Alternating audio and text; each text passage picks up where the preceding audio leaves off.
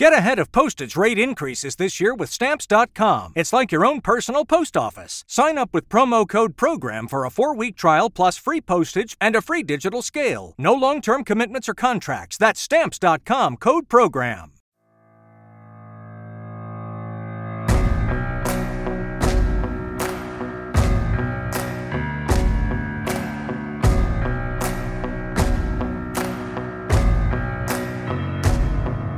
What's up, everybody? Welcome back to Stacking the Box College Football Edition.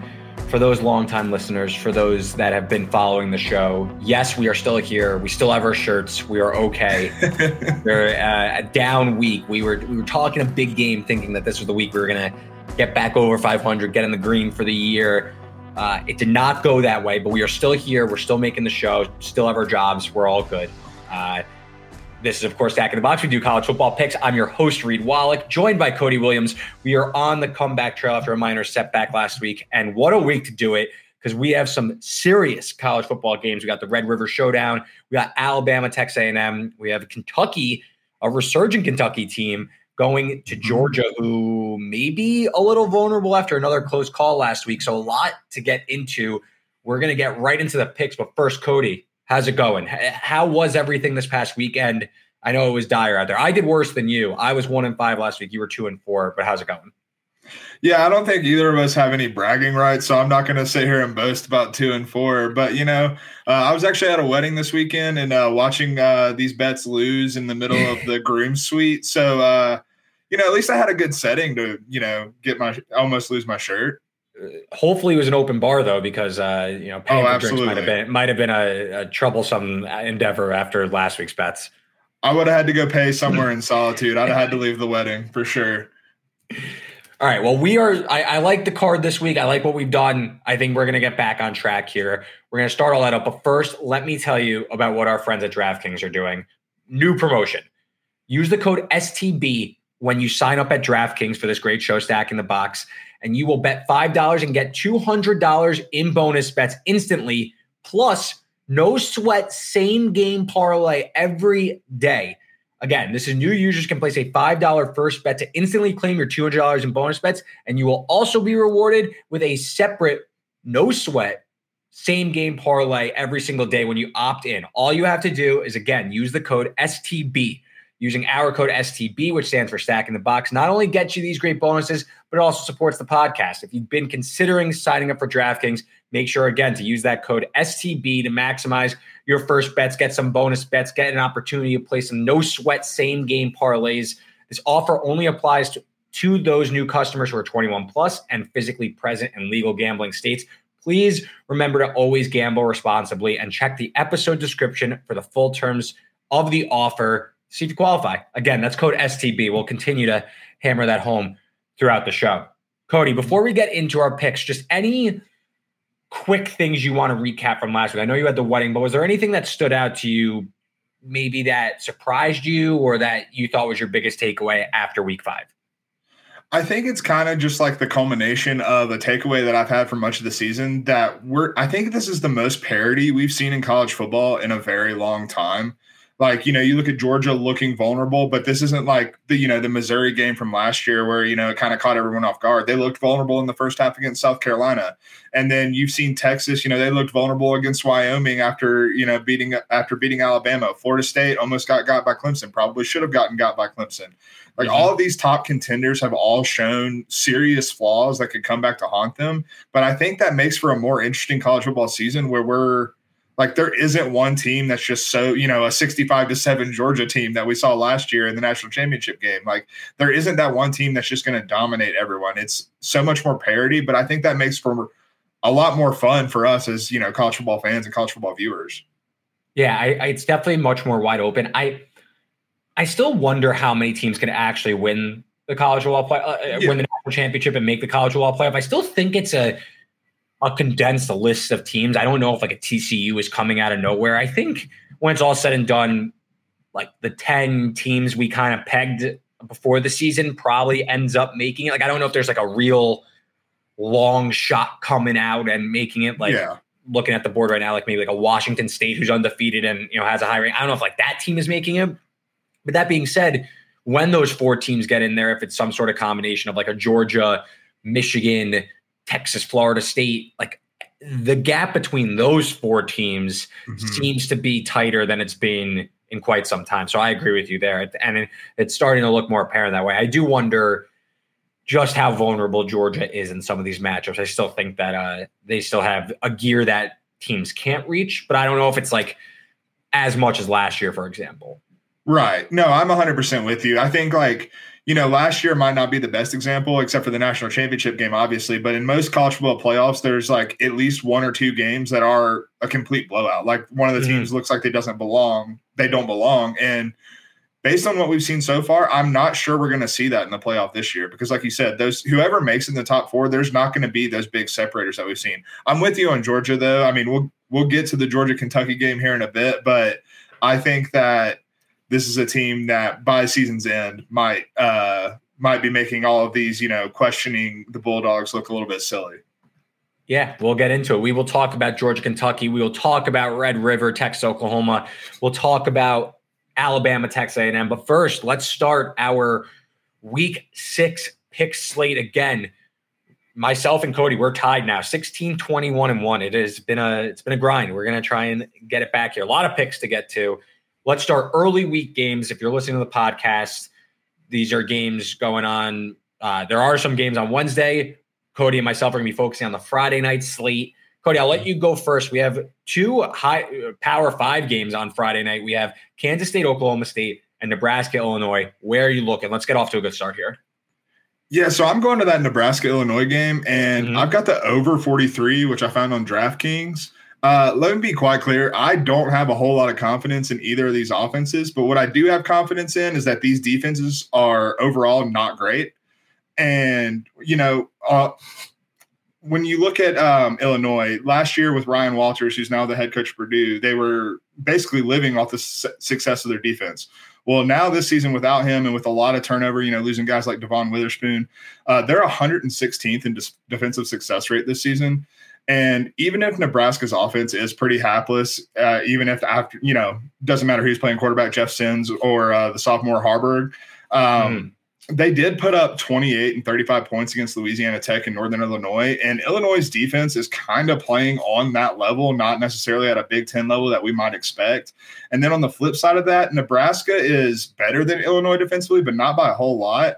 And they're also 85th in defensive success rate against the pass. And I think Luke Altmaier, he's going to make mistakes, but I think he has enough ability and there's enough of talent on this Illinois offense, which has flashed in some instances, to get over a relatively low total at 43. I just think these are 2 bad defenses that are bad enough that the total should be higher than this.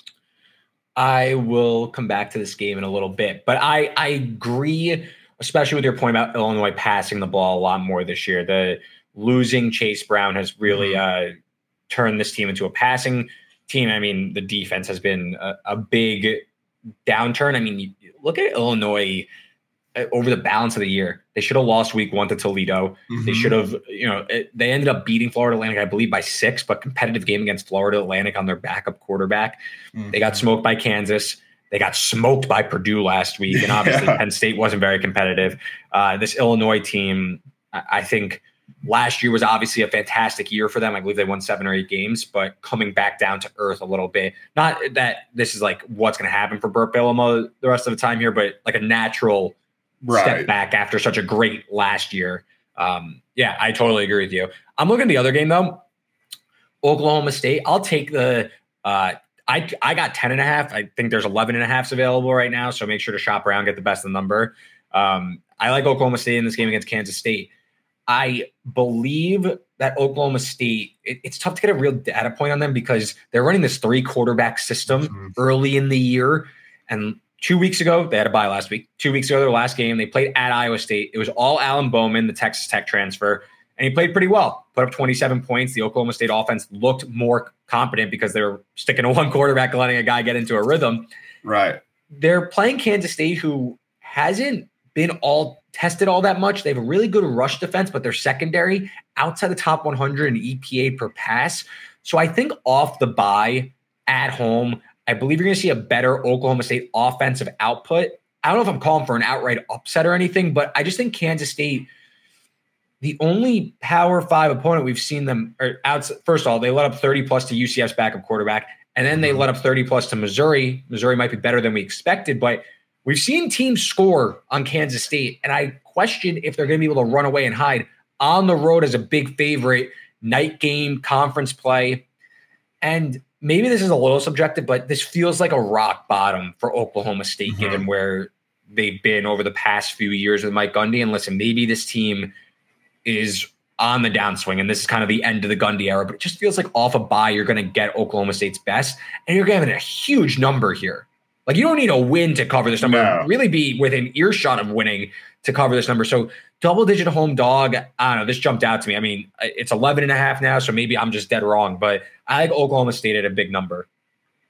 No, I think this has backdoor cover written all over it for you. Like, I think that's the type of, like, I think Kansas State is pretty clearly the better team in this, even if they haven't been tested. I still think that, like, they played Missouri closely. I think Missouri is actually pretty good, in contrary to our preseason expectations for the Tigers. But I think that this Kansas State defense, when I was looking at the metrics, so when I first saw this line, I was actually prepared to fight you on this and take the Kansas State side. But then I started digging into the Kansas State defensive numbers, and they're very pedestrian. And that's not normally what we're used to seeing from the Wildcats. And that's what scares me a little bit for an offense that can run a little bit hot or cold with Will Howard at quarterback, who also has been banged up this season. So, take that into account as well. And I think, like you said, on the road night game, this just feels like a tricky spot. And so I think getting double digits with the dog, I think that's the right side. Yeah, definitely. Let's go. Let's talk some totals here. Let's see if that could turn things around. We're going out west for both of them. Where are you looking? Colorado, Arizona State. How are you looking? So I'm going the over 60.5. I think that now that the Colorado State hype, or the Colorado, I combine the two, but now that the Colorado hype has died down a little bit, I think we're going to start to see numbers that are a little bit more palatable to bet. And for me, having this total around 60 is probably the right spot. Look, Arizona State's offense has been absolute dog water this year. They're 129th in offensive success rate through 5 weeks. And Jaden Rashada is out until November, and Drew Pine is actually questionable for this game. That does scare me a little bit, taking the over on this. Having said that, I do believe that Drew Pine is probably going to tough it out in this big spot for Arizona State. And we saw against USC that Arizona State found some offensive success with Kenny Dillingham, really looking at Scatabo, their running back, or kind of H-back, kind of do-it-all type of presence in their offense. And he's the exact type of weapon that I think can really tear up this Colorado defense. When you look back at the Oregon game and how Oregon was able to dice up this Buffalo's defense, they were able to do it basically with a lot of underneath stuff and like up the gut and through the middle and stuff like that. I think that's where Colorado is vulnerable. Obviously, Oregon doesn't have the same, or Arizona State doesn't have the same line play as Oregon does. But I do think they're still going to be able to attack Colorado in those areas. And then on the flip side of that, Arizona State's defense is better against the pass than it is against the run. But Colorado actually ran the ball for the first time last week against USC with some pretty decent efficiency. Granted, that's USC, whose defense everyone should have questions about, and rightfully so.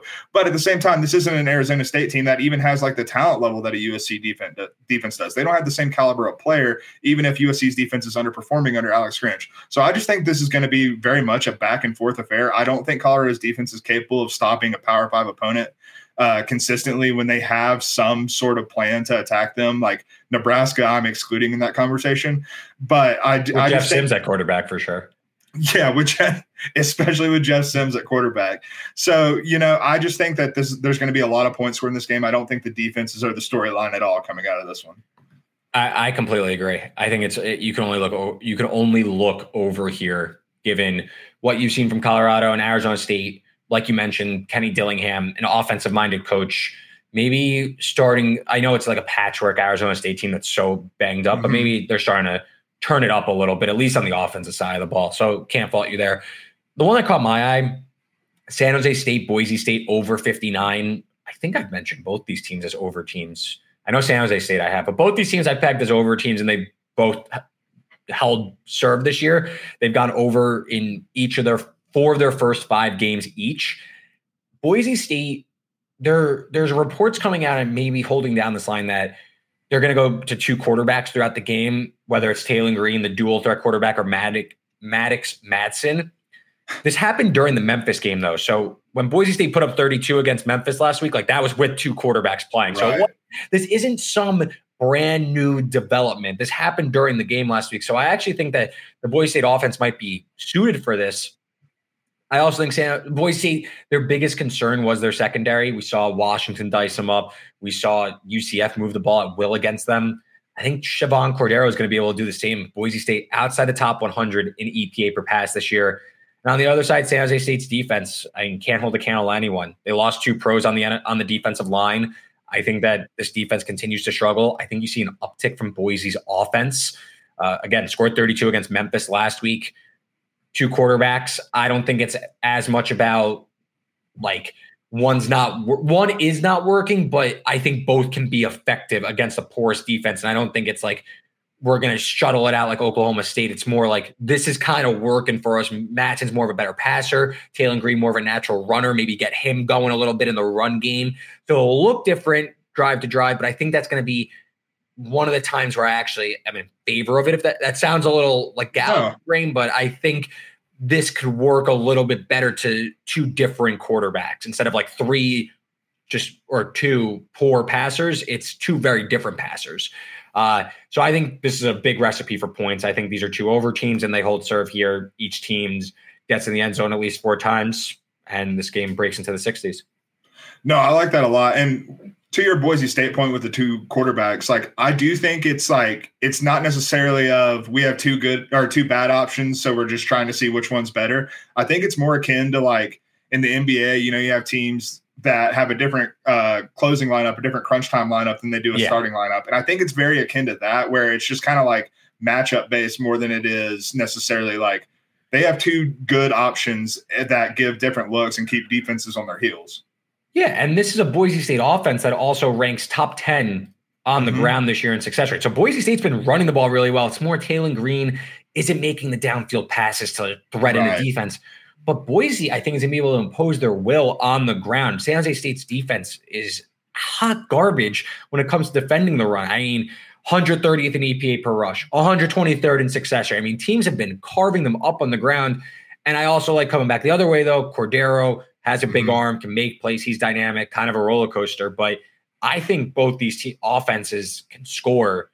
And I think you see Boise 2-3 to start the year, 1-0 in conference play, so still in the mix there. But I think Boise's been a little underwhelming in some of these higher class competitions or where you're playing UCF or Memphis. They lost both those games. I think they come back down to earth. They put up a lot of points, but I still can't trust the defense. So I went over here in this Mountain West matchup. No, and I like that. I mean, the traditional MO for Boise has often been its defense, and I think you're getting a good number here because I still think that odds makers are a little slow to adjust that that's not the Boise State team that we're watching right now. Yeah, this defense is trending in the wrong direction for sure. All right, so we got through the weeknight games. We got total in there. We're starting to spray the board a little bit. Let's talk about some of our bigger games, though. We're going to go first. Notre Dame, Louisville. Set the stage here. Louisville blows through some easier competition to start the year, have their first real showcase game, prime time against North Carolina State last week, lay an egg. 13-10 final. It was ugly. Jack Plummer was terrible. Brennan Armstrong on the other end ends up getting benched now for North Carolina State. So Louisville's undefeated. They're ranked in the AP poll, but maybe people aren't so impressed in them. The last thing they saw was a pretty ugly effort. They now host a Notre Dame team that everyone's seen this year. They played that game in Ireland in week 0 where everyone was watching. They smoked Navy. They lost a heartbreaker to Ohio State, but I think came out of that one looking pretty positive. People were pretty impressed with the Irish. Sam Hartman rally with a minute left to beat Duke on the road in prime time last week. All right, that's been a pretty busy year for Marcus Freeman and the Irish. They're now back on the road this week in a night game to face Louisville. Cody, how do you see it? I've got to go with the Irish, -6.5. I see the better team in South Bend, even on the road. Look, Louisville's 5-0. They're ranked, but let's be real. They haven't played anyone of note. Like, the two toughest defenses that they faced to this point were probably Indiana and NC State. And they managed a combined 34 points in those two games. Notre Dame is head and shoulders above those two defensive units. Like we said going into the Ohio State Notre Dame game, that the defenses were probably the best units on the field. And in that matchup, that means that they're probably two top 10 defenses in the country. So like we're looking at a legitimately elite defense and Jack Plummer has struggled against good defenses, much less an elite defense. And so I just don't think that this Louisville offense is going to have a whole lot to offer especially after what we saw against NC State last week. Maybe that's a little bit of a bad taste, but I also just have that much faith in the Notre Dame defense. Then on top of that, Louisville's defense has been pretty solid, but they're actually outside of the top 40 in rush defensive success rate this season. And so I think Notre Dame is just going to be able to run the ball down their throat with Audric Estime consistently. And I think that Sam Hartman is going to be able to take advantage of that if they start crowding the box. Just Sam Hartman loves taking the, 8 to 12 yards that you're going to give them over and over and over again. And I don't think Louisville has the secondary to really stop that, even against Notre Dame's pass catching core that is both depleted and lackluster to begin with. But I just think that getting less than a touchdown with Notre Dame, I have to jump on that.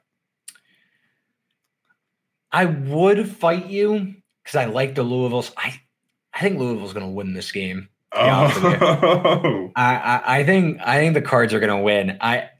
I went with the under as my best bet, and I'll explain. And you make some points that lead credence to the under. My biggest concern with Notre Dame running away and winning with margin in this game is it's the 7th game in a row. They've traveled to Dublin. This is their 3rd straight night game. They haven't had a bye yet. They just played Duke. They will be getting back 2 of their top receivers from injury that didn't play in the Duke game. So maybe they get a little pop in the passing game. I just think Notre Dame is an under team. They move slow. They're bottom 20 in terms of plays per minute. They don't really take the top off of defenses. And I think that they want to just ground and pound, and they want to drive down the field methodically, like you said, with Estime. I don't know if they're going to be able to rip off chunk plays, but I think they're going to be able to chop away at Louisville and get the ball downfield, get inside the 30, and make plays from there. And I think Notre Dame's path to success is in the 27-20 victory. Where both teams are in the 20s, and that leads itself to an under, in my opinion. So I went under. I think that Notre Dame's secondary, very stout. I just wonder if Jeff Brom can scheme up a few deep shots or explosive plays for Louisville. I mean, Jamari Thrash, Jordan, these skill core guys for Louisville have been super explosive. Can they maybe make this Notre Dame defense bite on a few and get some guys in space? Because Jack Plummer's biggest issue has been when the pressure gets to him. He's not a very mobile quarterback. He doesn't handle pressure well. Notre Dame's pass rush just hasn't been getting home as much. They're bottom half of the country in terms of sacks, so they're not necessarily getting home all that much. So maybe the Louisville offensive line could hold up a little bit and give Plummer some time. I like Louisville in the game. My favorite bet is going to be on the under because I think Louisville's going to struggle to sustain drives. Maybe they have a few deep shots, but I also think Notre Dame's offense might be running on fumes here and they're going to struggle. I could see a similar type of game to the Duke game last week. I think lower scoring, Notre Dame might be out of gas, but I do trust their defense quite a bit to hold up. So I think, again, mid-20s type of final here. I like under 54 is my favorite bet in this one. Yeah, so something that's probably going to be I think Louisville's going to win, though. I think Louisville's going to win. Yeah, I wish you would have fought me on this because if you had put the Louisville side down on this, I would have taken the under. I didn't want us to, double up on the same pick, but I love the underplay because, I mean, as you said, from the points I made, I just think the game script sets up for an under pretty easily. I will say to your point about, Jeff Brom dialing up explosives, Notre Dame did a very good job against Ohio State at limiting the explosives until the end of the game with like the Henderson run and the Buka touchdown, or not touchdown, but, play close to the goal line. That basically set up the touchdown. Hockey assist touchdown. Exactly. Yes. So, I mean, and I have a lot more faith in Ohio State's playmakers and Ryan Day's offense, even if I have not a lot of faith in Kyle McCord. Still, I have a lot more faith in them to dial up that type of thing, and Notre Dame still handled it very, very well. So I have less faith in Louisville's offense in this game. I think that's what worries me the most in terms of Louisville keeping this within a touchdown is that I just think Marcus Freeman and Notre Dame in that defense, even if they, I understand that their pressure rate is not what you would expect from a defense that has been as good as they have been. I just think that they're solid enough through, top to bottom that Louisville's going to have a real hard time consistently moving the ball and specifically, like you mentioned, finding explosives. Yeah, it just feels like a big number. I look back, so they closed like 5 against Duke, and Louisville was a 3.5-point road favorite at NC State. It just feels like a big change in sentiment just because of how ugly that Louisville North Carolina State game was. But we'll see. It should be an interesting one. I'm on the under. Cody's on Notre Dame laying the points. Yep. We kind of teased it at the beginning. Georgia needs another second half, not even rally, but second half come from behind victory to beat Auburn. I think the scoreline was a little misleading. I think Georgia was pretty firmly, I know they were behind for most of it. They didn't take the lead for the first time until the fourth quarter, but it felt like Georgia had control of that game. A few untimely things, a Peyton Thorne, 60-yard scamper on a quarterback power or a quarterback designed run, fumble on the first play of the second half. I feel like that put Georgia behind schedule a little bit, but they win the game. Kentucky, meanwhile, very impressive in beating Florida by double digits. Closes like a pick in that game. We're now here, Georgia, 14.5. We're getting close to the lowest you're going to see Georgia in any regular season game against pretty much anybody. Laying 14.5 total, trickling down, but 49 is the number right now. Cody, any thoughts on this one? Yeah, so given that, Georgia's 2 SEC victories to this point against South Carolina and Auburn have basically been coming back after sluggish first halves and on the scoreboard, this might be surprising, but I'm going Georgia first half -7.5. Like you said, last week's game against Auburn, Georgia, they did come out a little bit flat, and I think that was on both sides of the ball, which, set up some fluky plays like the Peyton Thorne run and things of that nature. But I think that, and really maybe this is just me having too much faith in Kirby Smart, but I cannot see a Georgia team coming out flat and mistake prone in another SEC game under Kirby Smart. I think he's going to have them ready to play. But more importantly, when I look at the way last week finished up, Carson Beck and Brock Bowers really started to find something together last week. Brock Bowers had a monster game, and I think that's really crucial to get this passing offense really going, which is also going to in turn set up the run. But more importantly, Kentucky's defense is only 58th in success rate against the pass, and I think that if they continue to, if Mike Bobo recognizes what he saw last week with Beck getting more comfortable with as Bowers as the primary target in this offense, I think we see the passing offense for Georgia really start to take steps forward. And more importantly, Devin Leary and Liam Cohen, everyone was excited about that marriage coming into the season, about how, Kentucky's pass game is going to get off the ground again. They're pretty below average in terms of the passing game this year. They had, an explosive game last week with Ray Davis in the rushing attack against Florida. I don't see Georgia allowing them to replicate that. I think they stack the box, and I think they feel confident in their defensive backs to cover these Kentucky wide receivers in this game. So I don't see Kentucky having as much offensive success as Auburn even did last week. Leary's not really a threat to move the ball with his legs. He still looks less than 100%. From last year's injuries. And so I just think Georgia jumps out to a lead and kind of sits on it in this one. I agree. I was between Georgia and the under. I think you're getting a pretty nice discount on Georgia. And I mean, listen, I've said that several times this year, and maybe this Georgia team doesn't have that gear that we expect them to. That being said, people questioned Kentucky going into last week on what their offense was like and what they were going to be like. And they looked really good against Florida, but they also ripped off, 2 70-plus yard runs from Ray Davis. That's not happening again on the road against Georgia. It's not.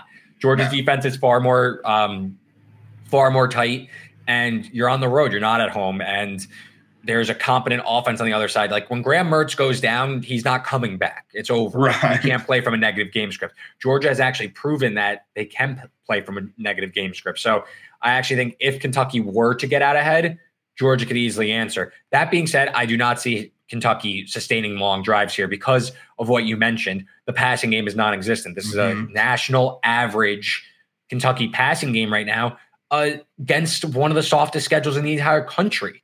They played nobody. Yeah. They played the worst team in the SEC in Vanderbilt, and then they played Florida at home, and they didn't even pass the ball that well.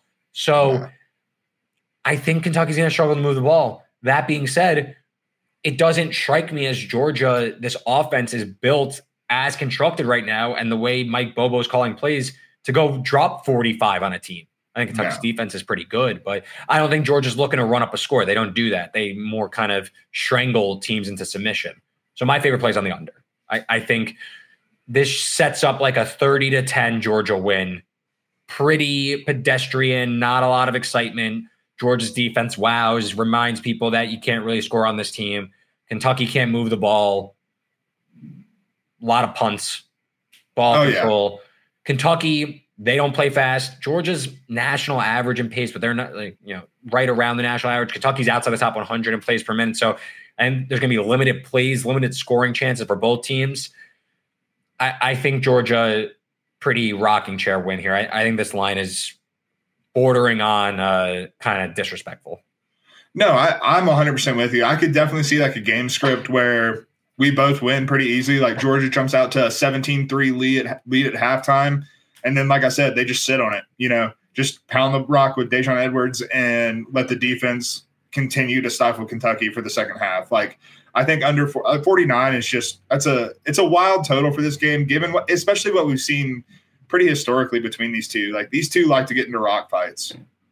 Yes, and as I pull it up right now, but if I'm not mistaken, the Georgia-Auburn total closed 45.5 or something like that. And the Kentucky one, I know because I bet it and it somehow got over, which was very annoying, closed 44. So yeah, these are two teams that have been trending towards dead under teams, very low total. You're getting a serious bump here. And I think that bump is from explosive plays that Kentucky won't be able to find here on the road against Georgia. So I like the under quite a bit in this one. I think this sets up for a defensive struggle. So under 49 is one of my favorite plays of the week. No, I love it. I'm with you. I will say a bigger Georgia question, because we kind of spoke about at the beginning, if they have that other gear. I think Carson Beck's good. I think Carson Beck's very good, actually. Yeah, absolutely. I think the play calling is very pedestrian, and it's very side to side at the line of scrimmage. Carson Beck's got a pretty big arm. I want to see Georgia take some I don't believe they will unless they need to, but I want to see Carson Beck get the ball down the field a little bit, pump it a little bit, because I think we've seen flash, and you mentioned with Brock Bowers. I mean, Carson Beck had some really nice throws down the field in that fourth quarter that got that drive together, and Brock Bowers obviously rips off that touchdown that wins them the game.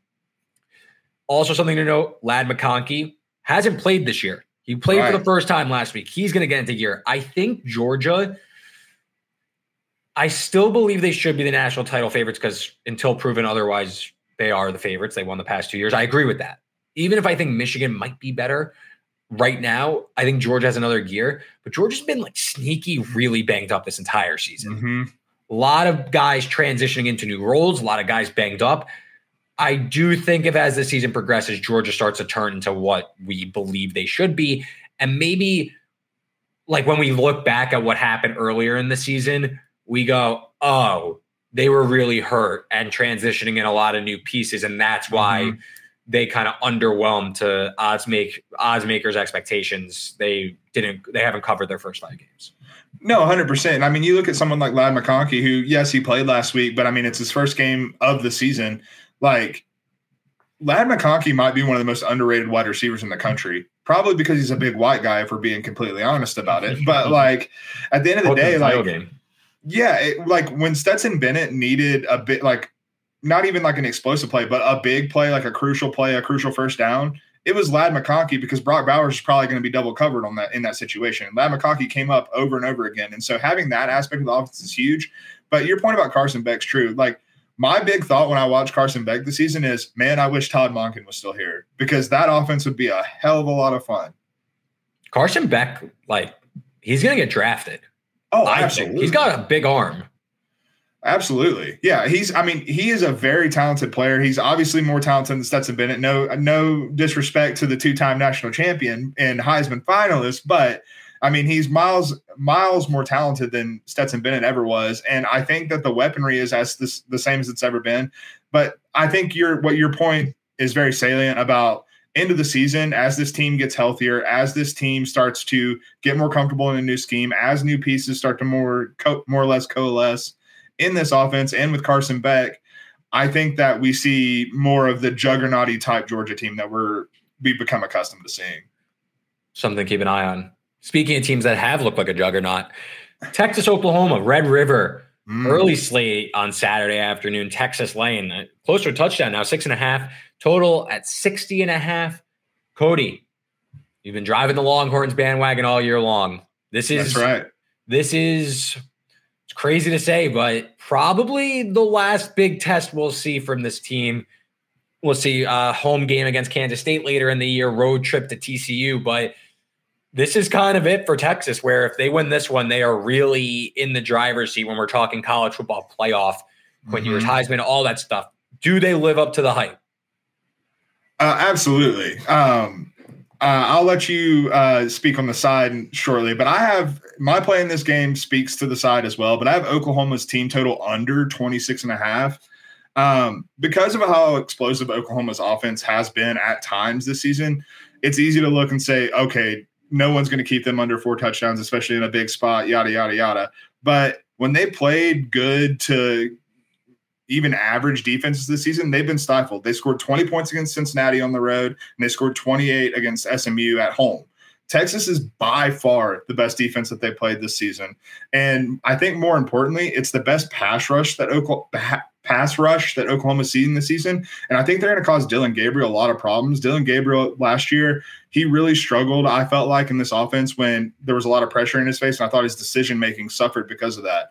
More importantly, Oklahoma hasn't shown an ability to run the ball consistently this season. Their run game is virtually non-existent. So if you shut down Dylan Gabriel and company, it's pretty much lights out for this offense. I just think Texas's defense and their offense, I think that they decide this game at the lines of scrimmage. I think they really harass Gabriel and really interrupt this passing offense, and I think that puts Oklahoma in a real bind. And I don't see them scoring more than 3 touchdowns in this game. I'm afraid to touch the total. Because I think the Red River game always seems to have some chaos built into it. And it's true. It's very true. Oklahoma, while I question how legitimate their explosive passing game is, because I don't know, they definitely don't have the receivers that Texas does. They've been able to take some shots downfield. And if you complete one, all of a sudden this game kind of cascades into a shootout. I will say I laid it with Texas as my best bet in this one. I agree on why I think Texas is going to cover because of what you said about the run game. Oklahoma has not been able to run the ball whatsoever this year. They're averaging less than 4 yards per carry, bottom half of the country in terms of rush offense. That's a big issue because what they've been able to do is Dylan Gabriel's been able to truck the ball downfield against outmatched secondaries and a bunch of YOLO balls. I watched the Iowa State game last week. Not even like accurate throws, double coverage bombs, and they were just dropping in receivers' laps. Dylan Gabriel's really good. He's a veteran. He's got a big arm. Lefty, too. I like lefties. I'm a lefty. That being said, he's been completing 76% of his passes. He's averaging over 10 yards per pass, which is top 15 in the entire country. If it's going to be obvious passing downs because Oklahoma can't get ahead of schedule with the run game, Texas's pass rush is going to get home because they have the better defensive line, and they're going to be able to drop everyone in coverage. They grade out top third in the country in terms of coverage grades. The deep shots aren't going to be there. All of a sudden, Oklahoma if Texas is going to score like we think they can with their deep shots, and Oklahoma has a few unsuccessful drives, all of a sudden we're going in the wrong direction quickly, and this game could kind of cascade out of control for Oklahoma, where there are too many empty drives. Texas is finding answers, and you have A.D. Mitchell, Xavier Worthy, hopefully Jatavion Sanders, the stud tight end plays, and then Texas offense kind of just overwhelms Oklahoma and puts them too far behind. Again, I don't really buy Oklahoma. I think they're pretty fraudulent. I think they played a pretty easy schedule. I don't want to go towards the total because it's still a fast-paced offense. They have a good offensive coordinator in Jeff Lebby. They had a few downfield shots in a crazy game.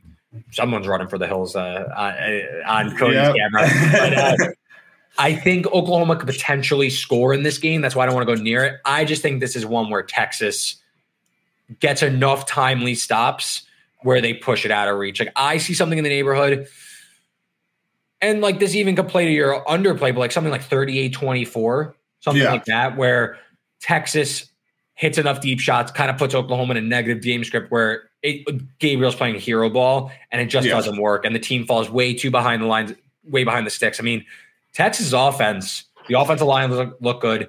The run game has been hit or miss, but it actually broke out last week against Kansas. Yeah. They're still averaging over 5 yards a carry. So I think Texas has enough answers here on offense with those weapons. And I mean, we've seen it the last few years, like big game Sark. He's kind of been like, this has been like his spots, like when he was back at OC of Alabama, even last year against Alabama, obviously this year against Alabama. In big games, he's been able to really cook. I know, what was the final score last year, Red River? 49-0.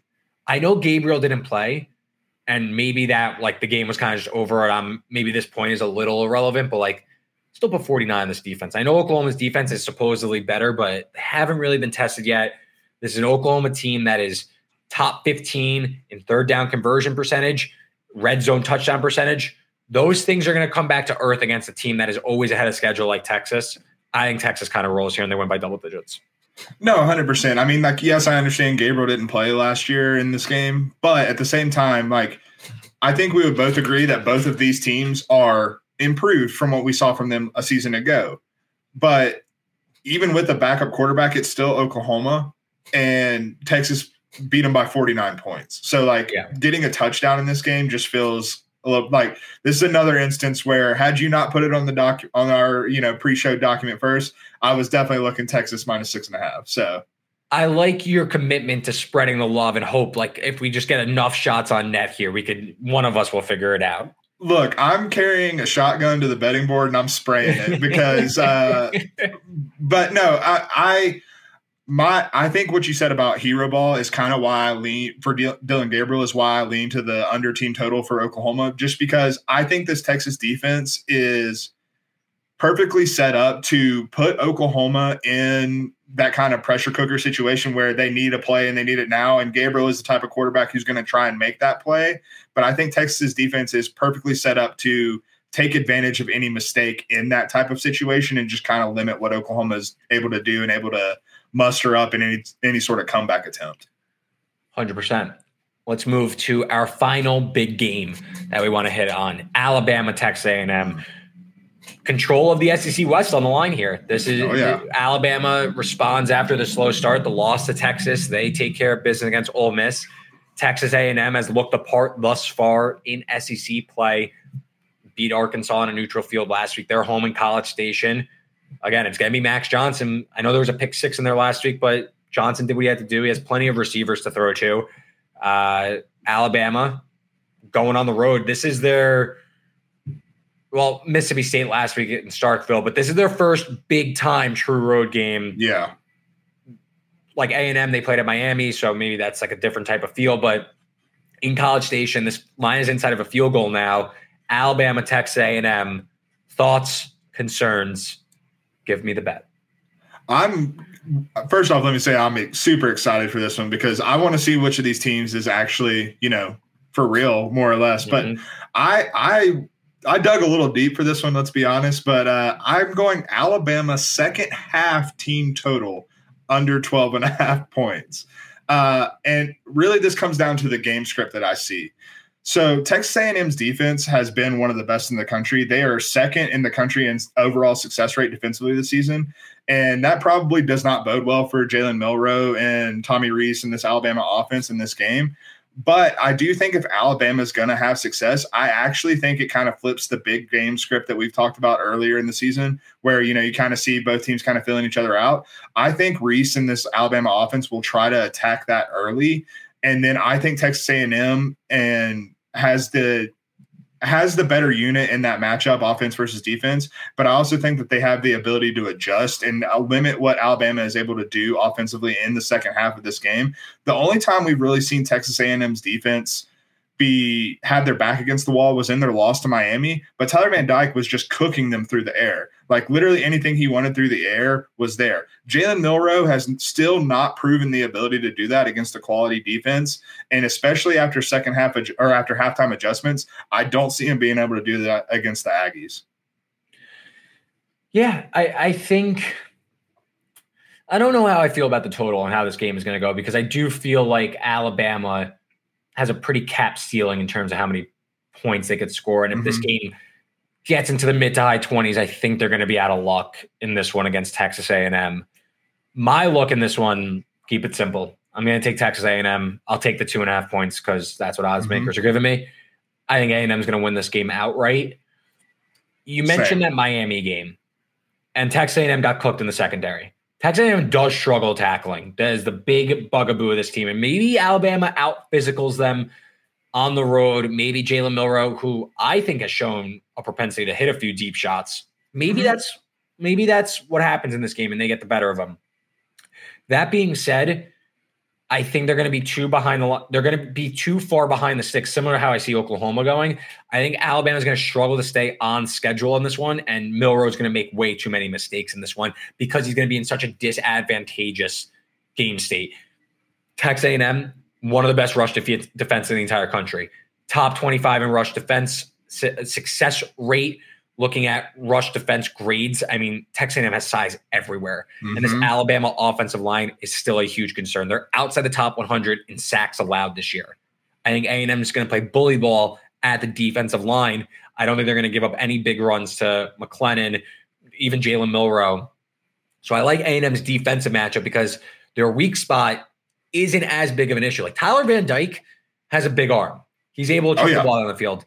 Milroe may be able to hit one or two, but like consistently, like this Alabama offense is only looking for like 20 pass plays tops. They're trying to run the ball at you, which is going to play into Texas A&M's strengths.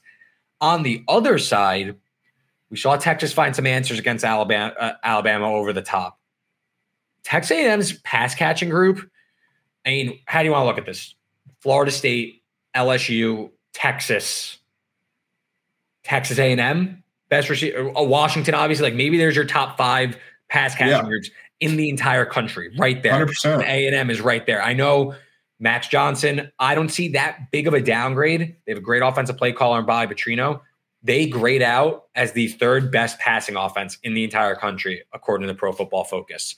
And one of them is Air Force. So I don't think you could like that counts because they're so explosive and they hit such deep shots. Washington is 1, Air Force with an asterisk is 2, Texas A&M is 3.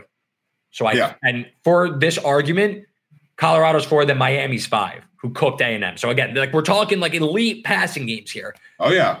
I think A&M is going to put the pressure on Alabama, and I think Alabama is really going to struggle here. You also want to talk about an interesting little subplot in this game. Bryce Young got hurt last year, shoulder, I believe. Jalen Milroe started against Texas A&M last year, like a listless Texas A&M team that couldn't do anything on offense.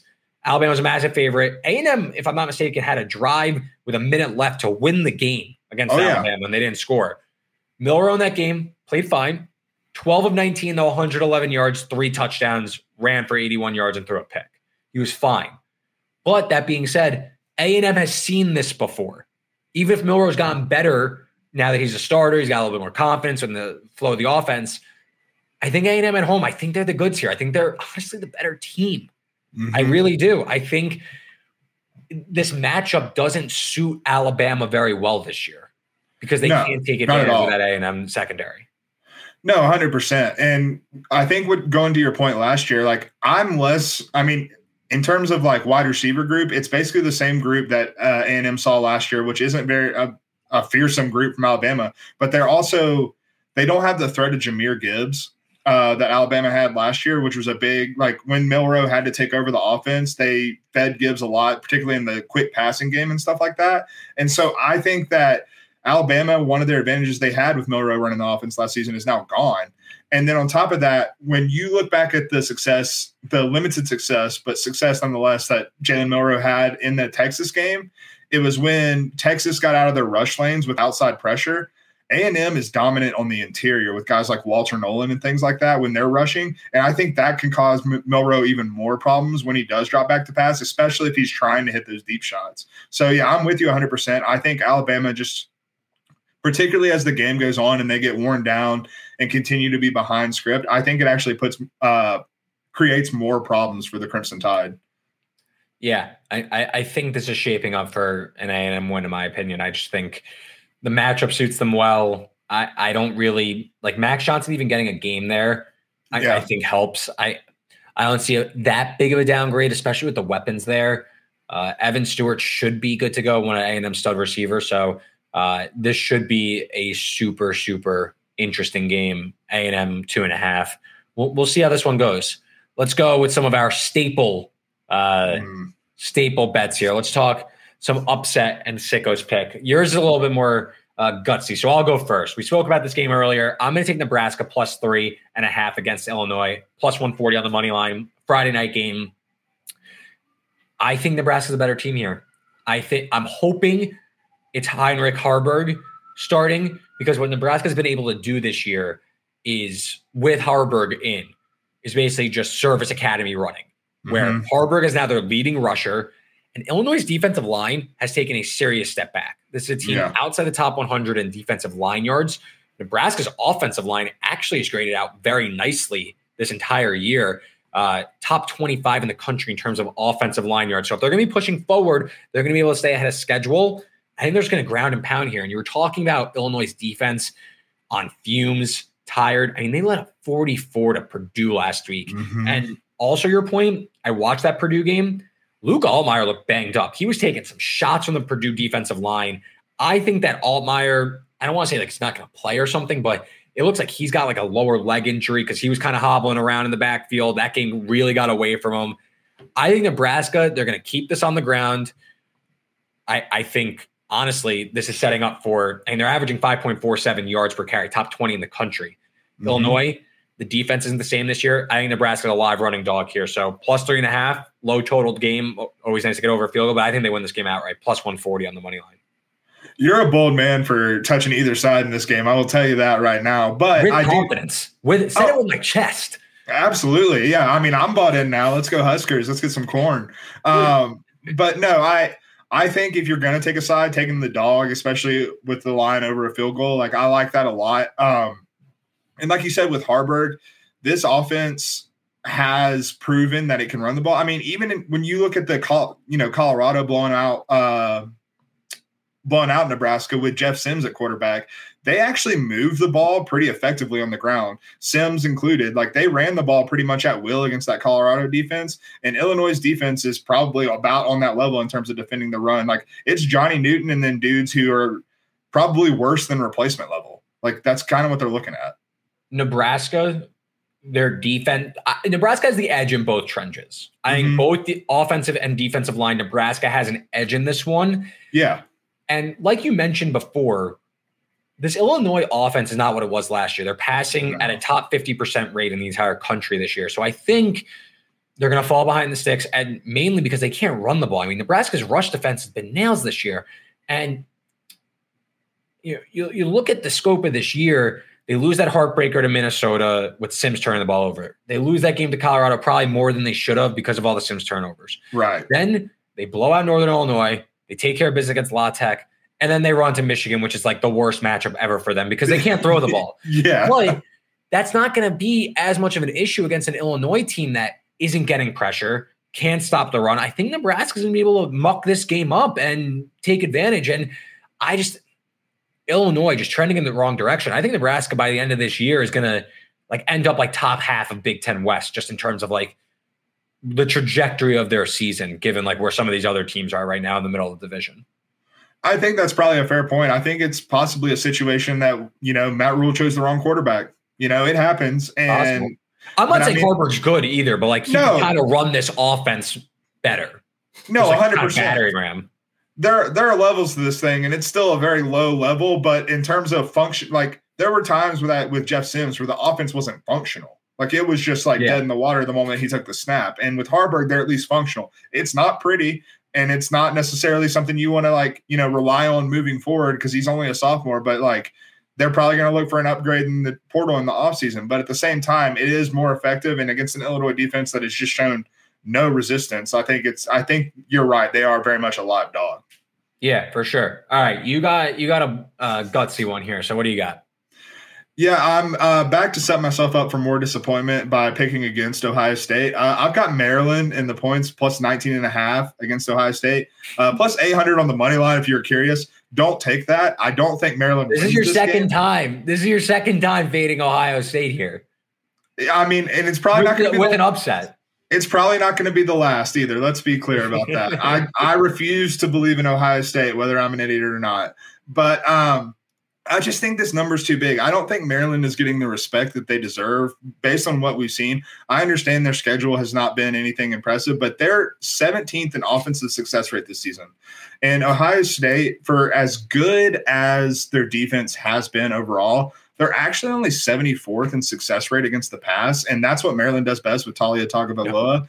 And I think I've been impressed with Talia for a long time, but I think what I really like about this Maryland passing offense right now is how much they're spreading the ball around. They have 4 pass catchers with at least 18 receptions and at least 200 yards on the season. So it's not just, Rakeem Jarrett or whoever. Like, it's not just like, a focal point of the passing offense that Talia is throwing to.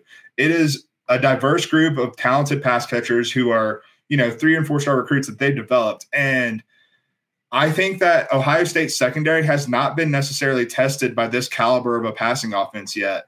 I don't think Maryland's defense is going to necessarily provide much resistance against this Ohio State offense that, much to my chagrin, based on what I said early in the season, is starting to seemingly hit its stride with Kyle McCord and the run game as well. But I think that Maryland will have enough in their passing offense to test the Ohio State defense. And I just think 19.5 is way too big a number for that. I think the final score settles around like a 2-touchdown victory for Ohio State. Yeah, I don't know if I'm calling for an outright upset, but I have Maryland written down as like a potential bet to keep it relatively close. I think last year Maryland took them to like the bitter end into the fourth quarter. And I think there are some avenues for Maryland to keep this close. Also, like we think Ohio State is back because they beat Notre Dame, but like this is a different expectation. They now need to beat the crap out of a team.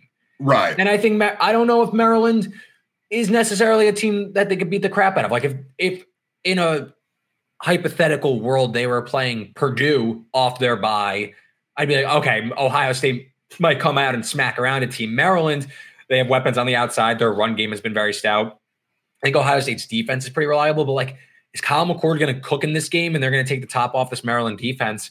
Still to be seen. So yeah, I don't hate the look. I don't know if I'm calling for an outright upset though. Yeah, I mean, I still carry some trepidation about Kyle McCord in this passing offense. And I think that in this matchup that Maryland is I'm very confident in the plus 19.5, but I'm putting it down as the upset pick because I just think that there is enough about this Ohio State team, because when you look back at the Notre Dame game, Notre Dame did not have an explosive passing game, and like they just don't have an explosive passing game. That's not Sam Hartman's game, and that's not the way Notre Dame plays offense and wants to play the game. They mucked it up and they got it into a low-scoring game that, frankly, they should have. Notre Dame probably should have won that game. And I just think that if you put the pressure on Kyle McCord to answer, I think this game, more or less, has the potential for a shootout. Maybe it's not the likeliest outcome, but I think it has that potential. And we have not seen Kyle McCord answer the call in that type of spot. And so I think if that happens, then Maryland becomes live. We shall see. As always, our final segment, the Sickos pick. Dilfer, the number I bet and the number that I gave out on the show because it wasn't available anymore, it ended up landing right in between, which are like up, of course. But Dilfer had another miracle over. I bonus bet Dilfer over again. UAB South Florida. The total should start with a 7. It's like 67.5 right now.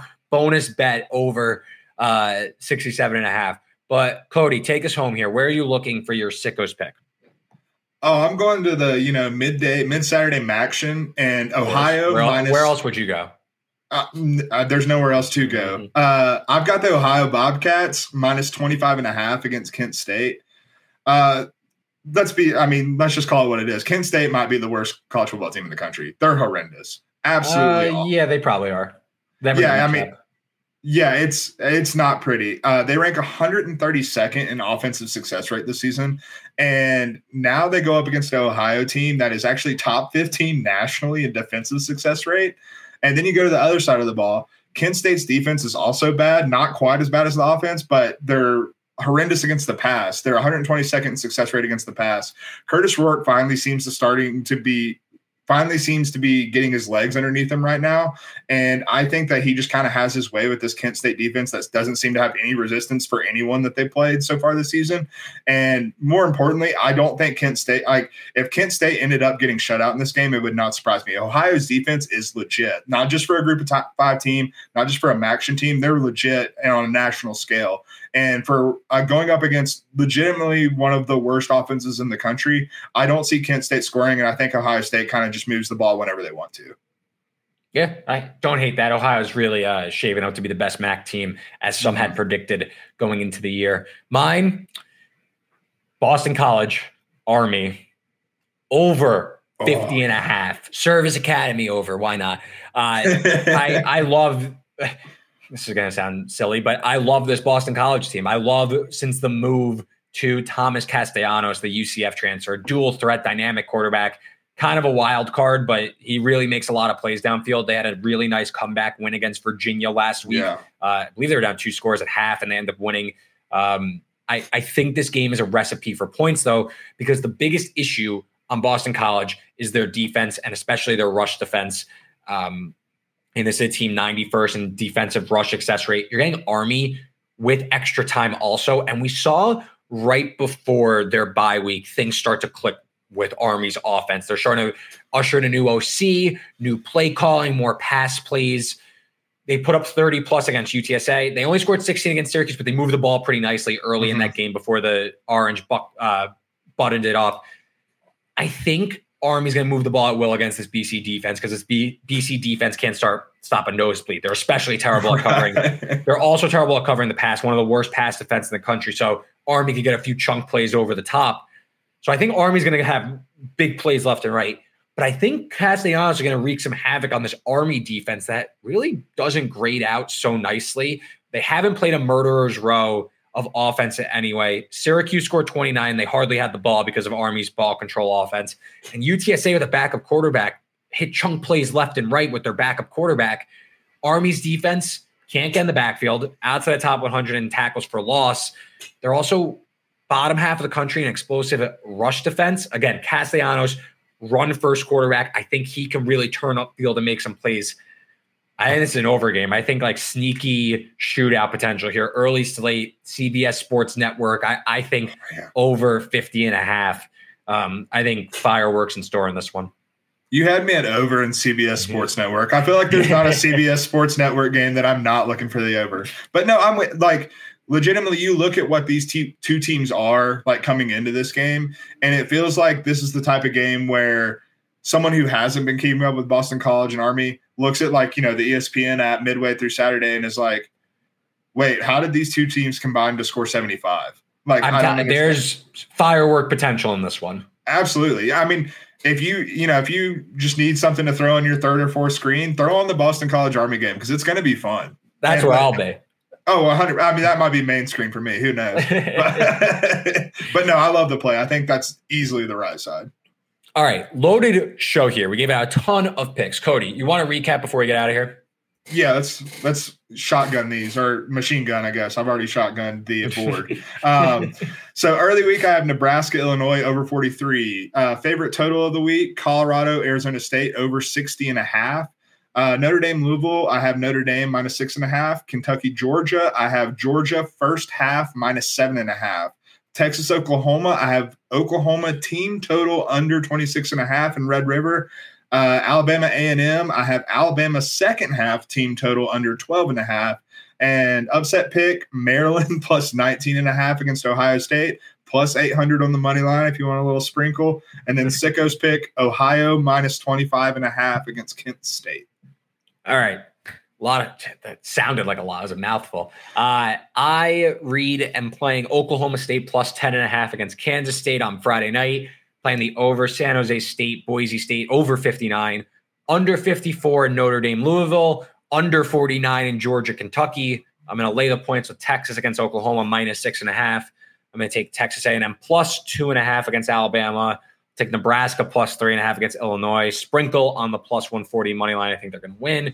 And Boston College Army over 50.5 is my Sicko's pick. If you like those bets, if you want to bet those bets and you haven't signed up yet, make sure you sign up for DraftKings Sportsbook and use the code STB. It stands for this fantastic program, Stacking the Box. If you do that and you bet $5 on any of these bets, you will get $200 in bonus bets instantly, plus no sweat first bet on your first same game parlay with DraftKings Sportsbook. So really good promo there, Cody. It was an awesome show. Enjoy the games this weekend. Let's get back on track. I'll see you on Wednesday, same time. Yes, sir. All right, we're going to be back on track, and we'll see you then.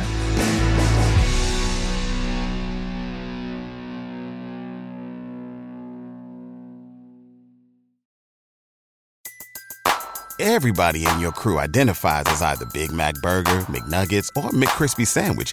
But you're the Filet-O-Fish Sandwich all day.